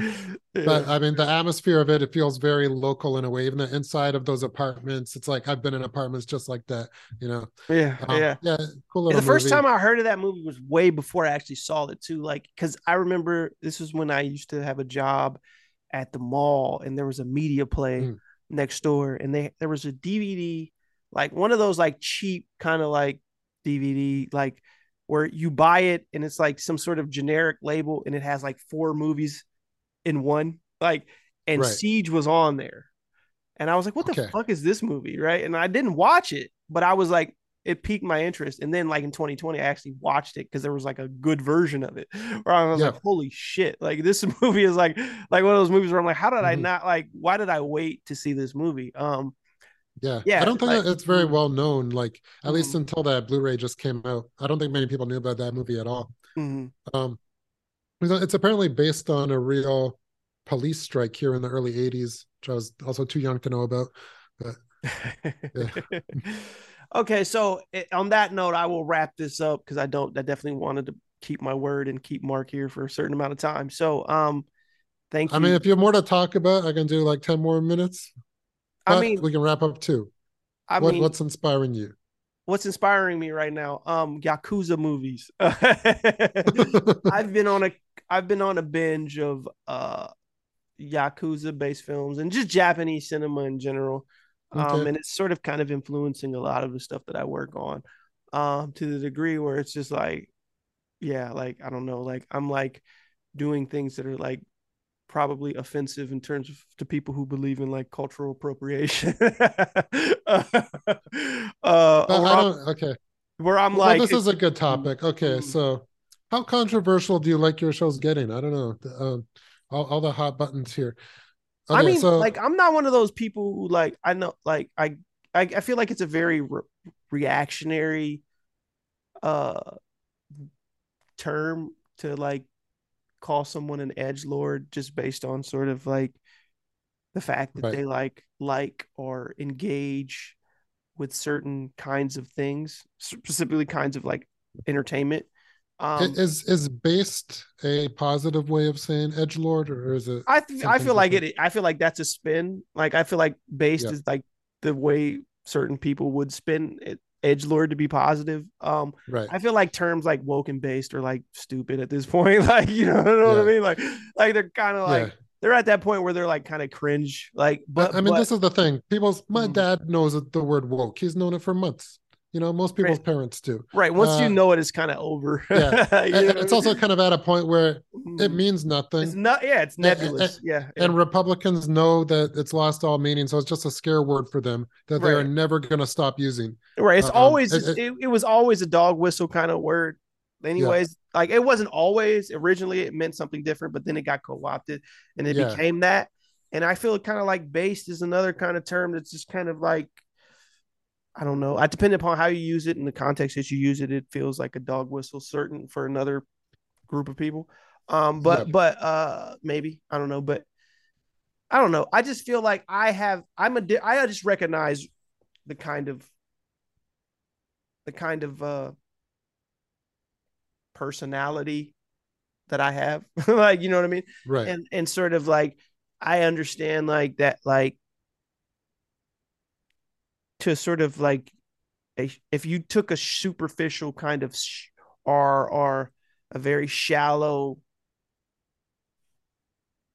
I don't know glance at my sort of taste and interest, you could probably interpret that as being like something that is way off base. You know what I mean? Like that's not even close to like, like Yeah. actually what I think or believe.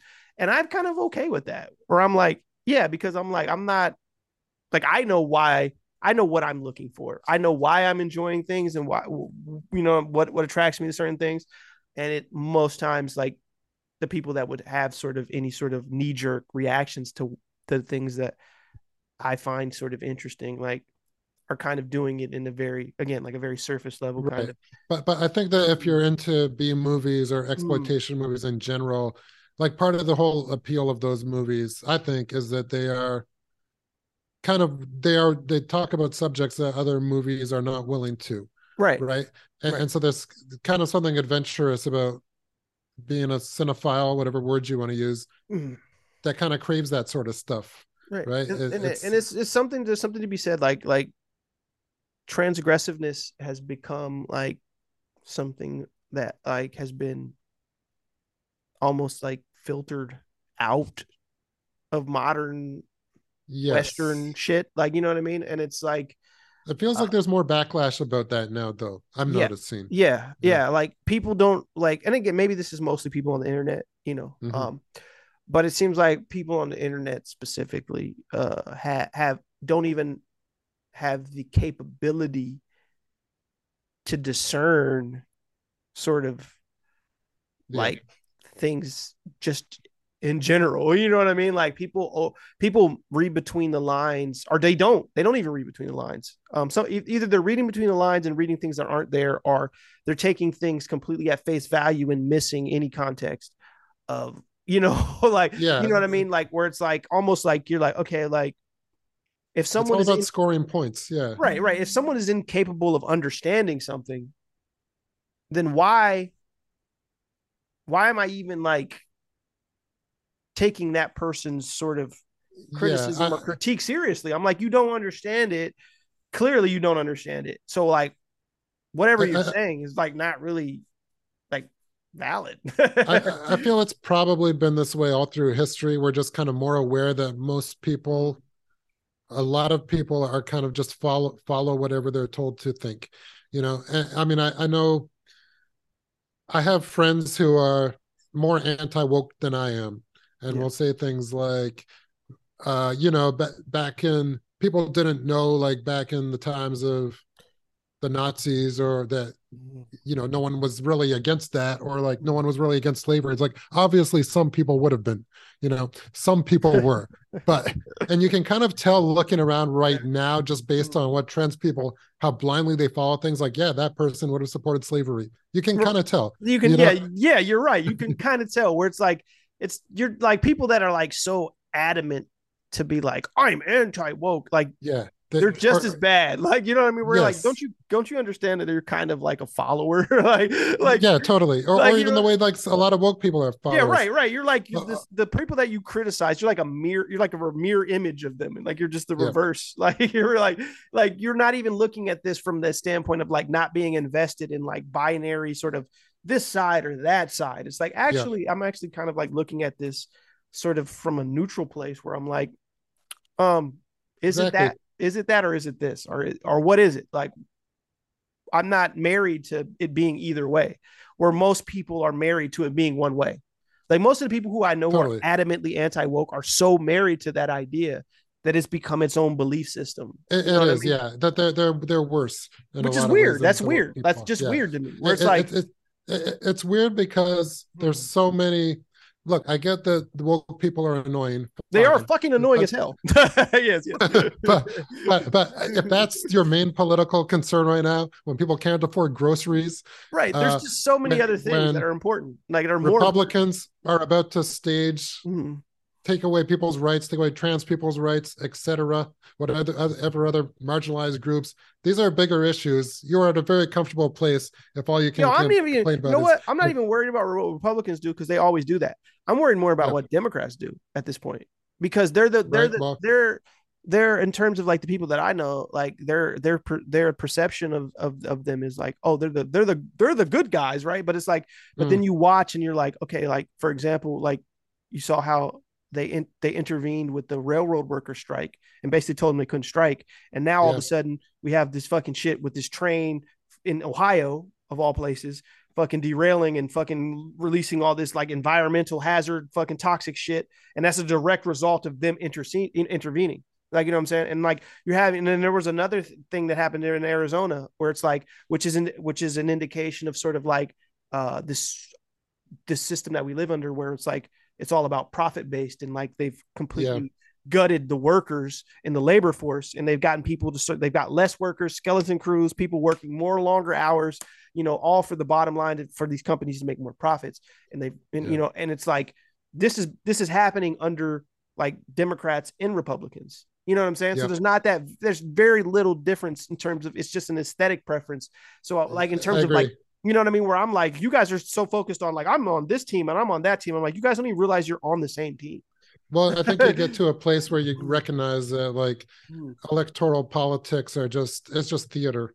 And it's political theater. Exactly. It's these politicians just doing things over our heads. It's its own soap opera, but I don't know. It's weird to kind of, I mean, it's a cynical place that I'm brought to, but it's just kind of how it is. Like I kind of, you're right. There's no left with any political representation in America. Right. The Democrats are center at most. Yeah, that's what I say all the time, where I'm like, like despite whatever my politics are, like I'm acutely aware of like the society that I live in. And Yeah. I kind of I'm just looking at the landscape and I'm like, yeah, there's no revolution coming anytime soon here. They shut So, them all down. yeah, They yeah. shut them So it's all like it's down. one of those things where it's like, yeah, I'm not gonna sit here and like I can engage to like in this theater, this theatrical, like kind of like this side, that side, when I'm like sitting here thinking like, yeah, but like this isn't benefiting anyone. Like, like Yeah. you know what I'm saying? No, It's not, it's all just, yeah, I don't know. Like I think like the big example was the like George Floyd protests of mm, 2020, mm, biggest American protests ever. What came out of them? Nothing. nothing. You Absolutely know, nothing. the Biden can like, Nothing. say Black Lives Matter in one of his speeches, but ultimately that's all he it, has it to say increased because he increased just the moves on to the budgets. next thing. Right, Yeah. Black Lives Matters, but we need to give the cops more money. Yeah, exactly. So It's it's just pointless. this idea. You're right. It's pointless to even look like in that arena at this point. Yeah, Like if you actually are like being like real and yeah. realistic with yourself about like the world that you in the society that you live under, where you kind of understand like okay, like whatever the answer is, it's got Hmm. to kind of come from like the sort of like ground level amongst like people and sort of like them sort That's of it. Yeah, you yeah. know because it's not going to come through the sort of system. The system is it's not even people say the system's rigged. I used to say the system's rigged, and I don't even think that it's not rigged. It works the way it's supposed to work. You know what I mean? It Mm-hmm. works the way it's supposed to work. Everything that we see is a feature, not a bug. I know that's at this point it's become a tired cliche, but it's true. Like it's all of the things that we see happening and occurring are features of what it's set up. It's not. These Yeah, aren't bugs. These aren't like oh this is just a current like no this is the way it's totally. Yeah, designed like you know what I mean like it's designed to run the way it runs and you're now kind of seeing it reach a certain point that was inevitable like you know what I mean where it's like yeah it's supposed to be this way and at some point yeah. like And that's like, why, that's why the media and politicians sell us culture war. It's to get us mad at each other so we don't point our it fingers makes at you them. feel like you're doing something. It makes you Yeah, feel like yeah, you and it know doesn't. yeah and And you're what I do, doing nothing. yeah, exactly. And I think like the one positive I do notice in recent, maybe the last year, that there's a bit more pushback towards this stuff. Like yesterday, I retweeted. I think you liked it. There's after Rihanna was at the Super Bowl, some like Oh Twitter yeah. account called yeah Black yeah yeah yeah Millionaires said like Rihanna did this for Super Bowl performance for no money, meaning that you should all work for exposure. yeah And yeah like, and someone quote tweeted saying like, yeah, well, she's Rihanna had like billionaire. $1 billion before she did that.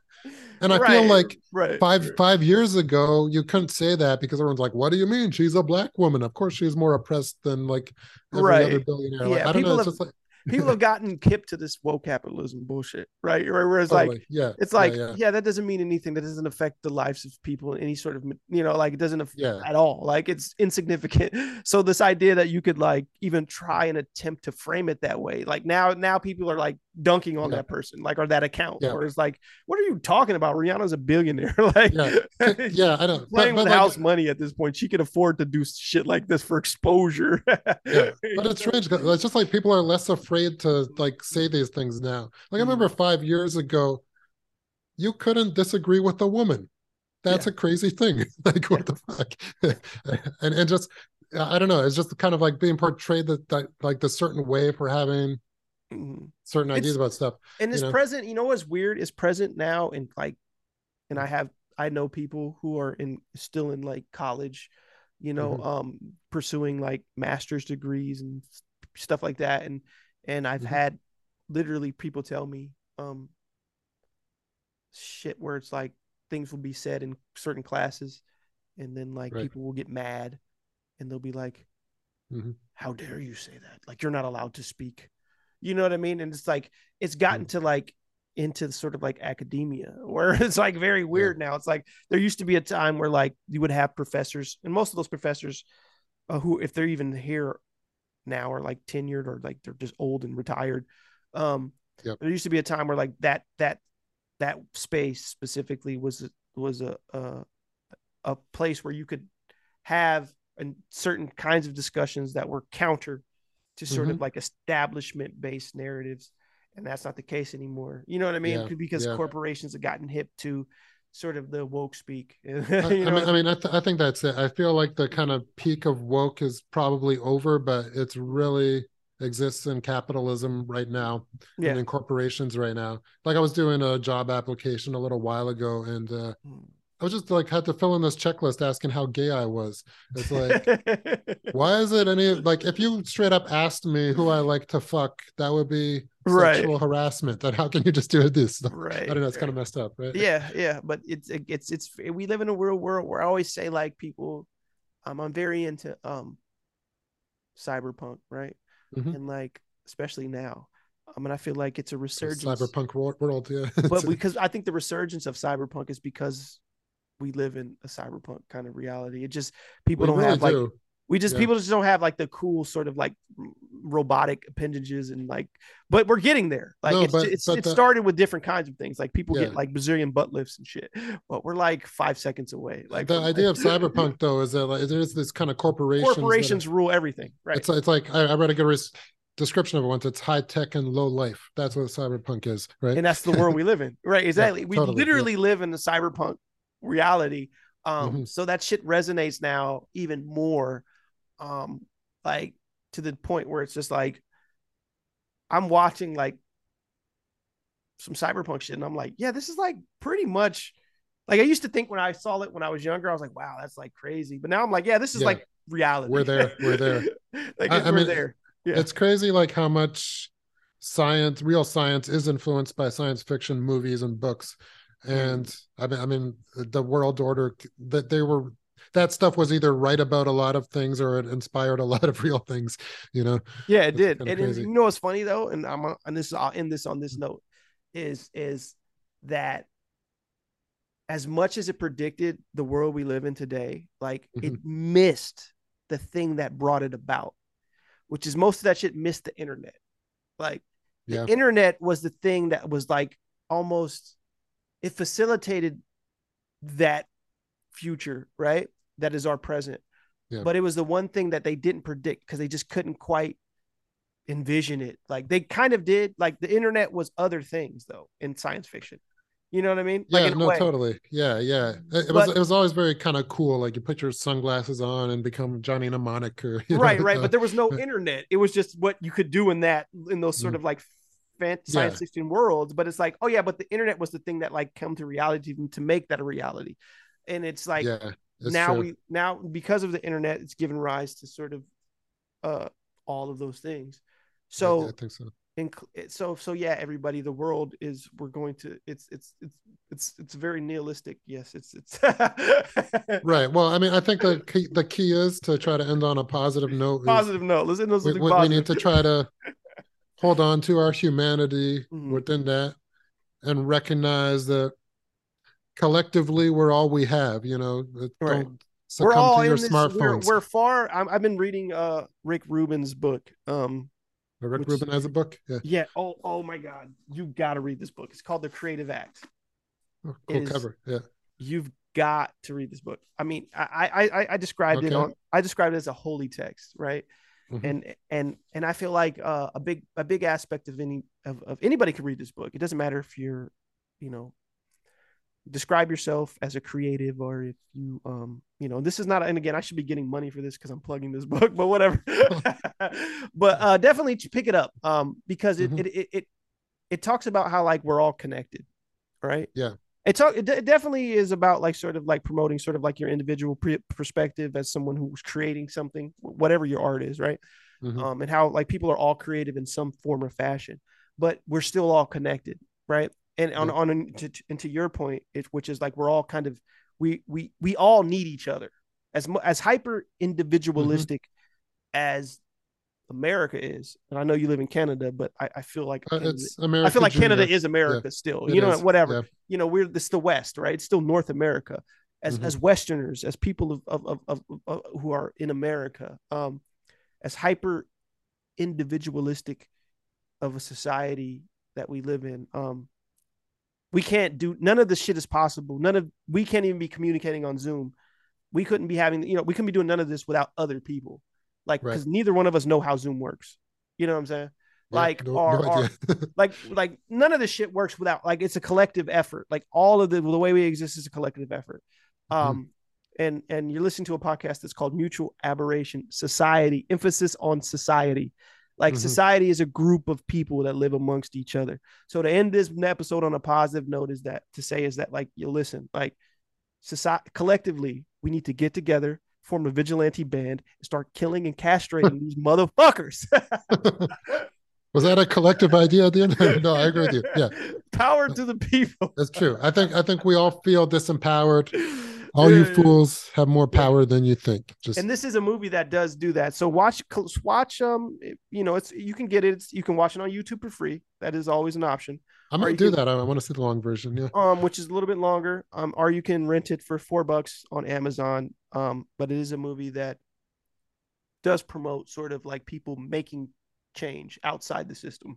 Yeah. It's got a revolutionary angle to it. Yeah. So it doesn't all end well for them, but it's true. So and thank you again, Mark. As always, I appreciate your perspective and I love having you on. I love being on, man. Thanks for having me. It was a good conversation as always. Thanks for being willing to go over the time limit a little bit. And as always, I don't ever know how to end podcasts, so I end them by saying it's over.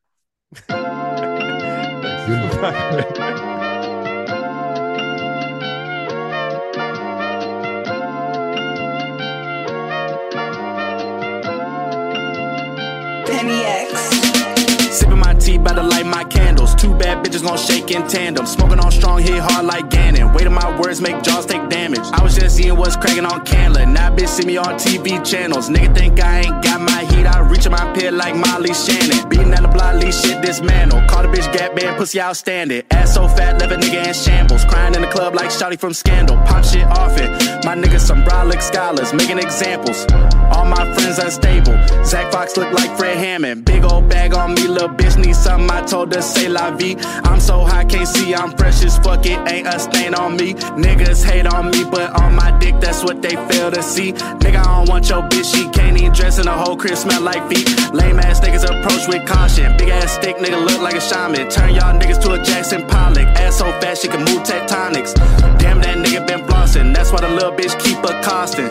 Even when shit get ugly, nigga, I do my dance like Carlton. Sipping my tea, about to light my candles. Two bad bitches gon' shake in tandem. Smoking on strong, hit hard like Ganon. Weight of my words make jaws take damage. I was just seeing what's cracking on Candler. Now bitch see me on TV channels. Nigga think I ain't got my heat. I reach in my pit like Molly Shannon.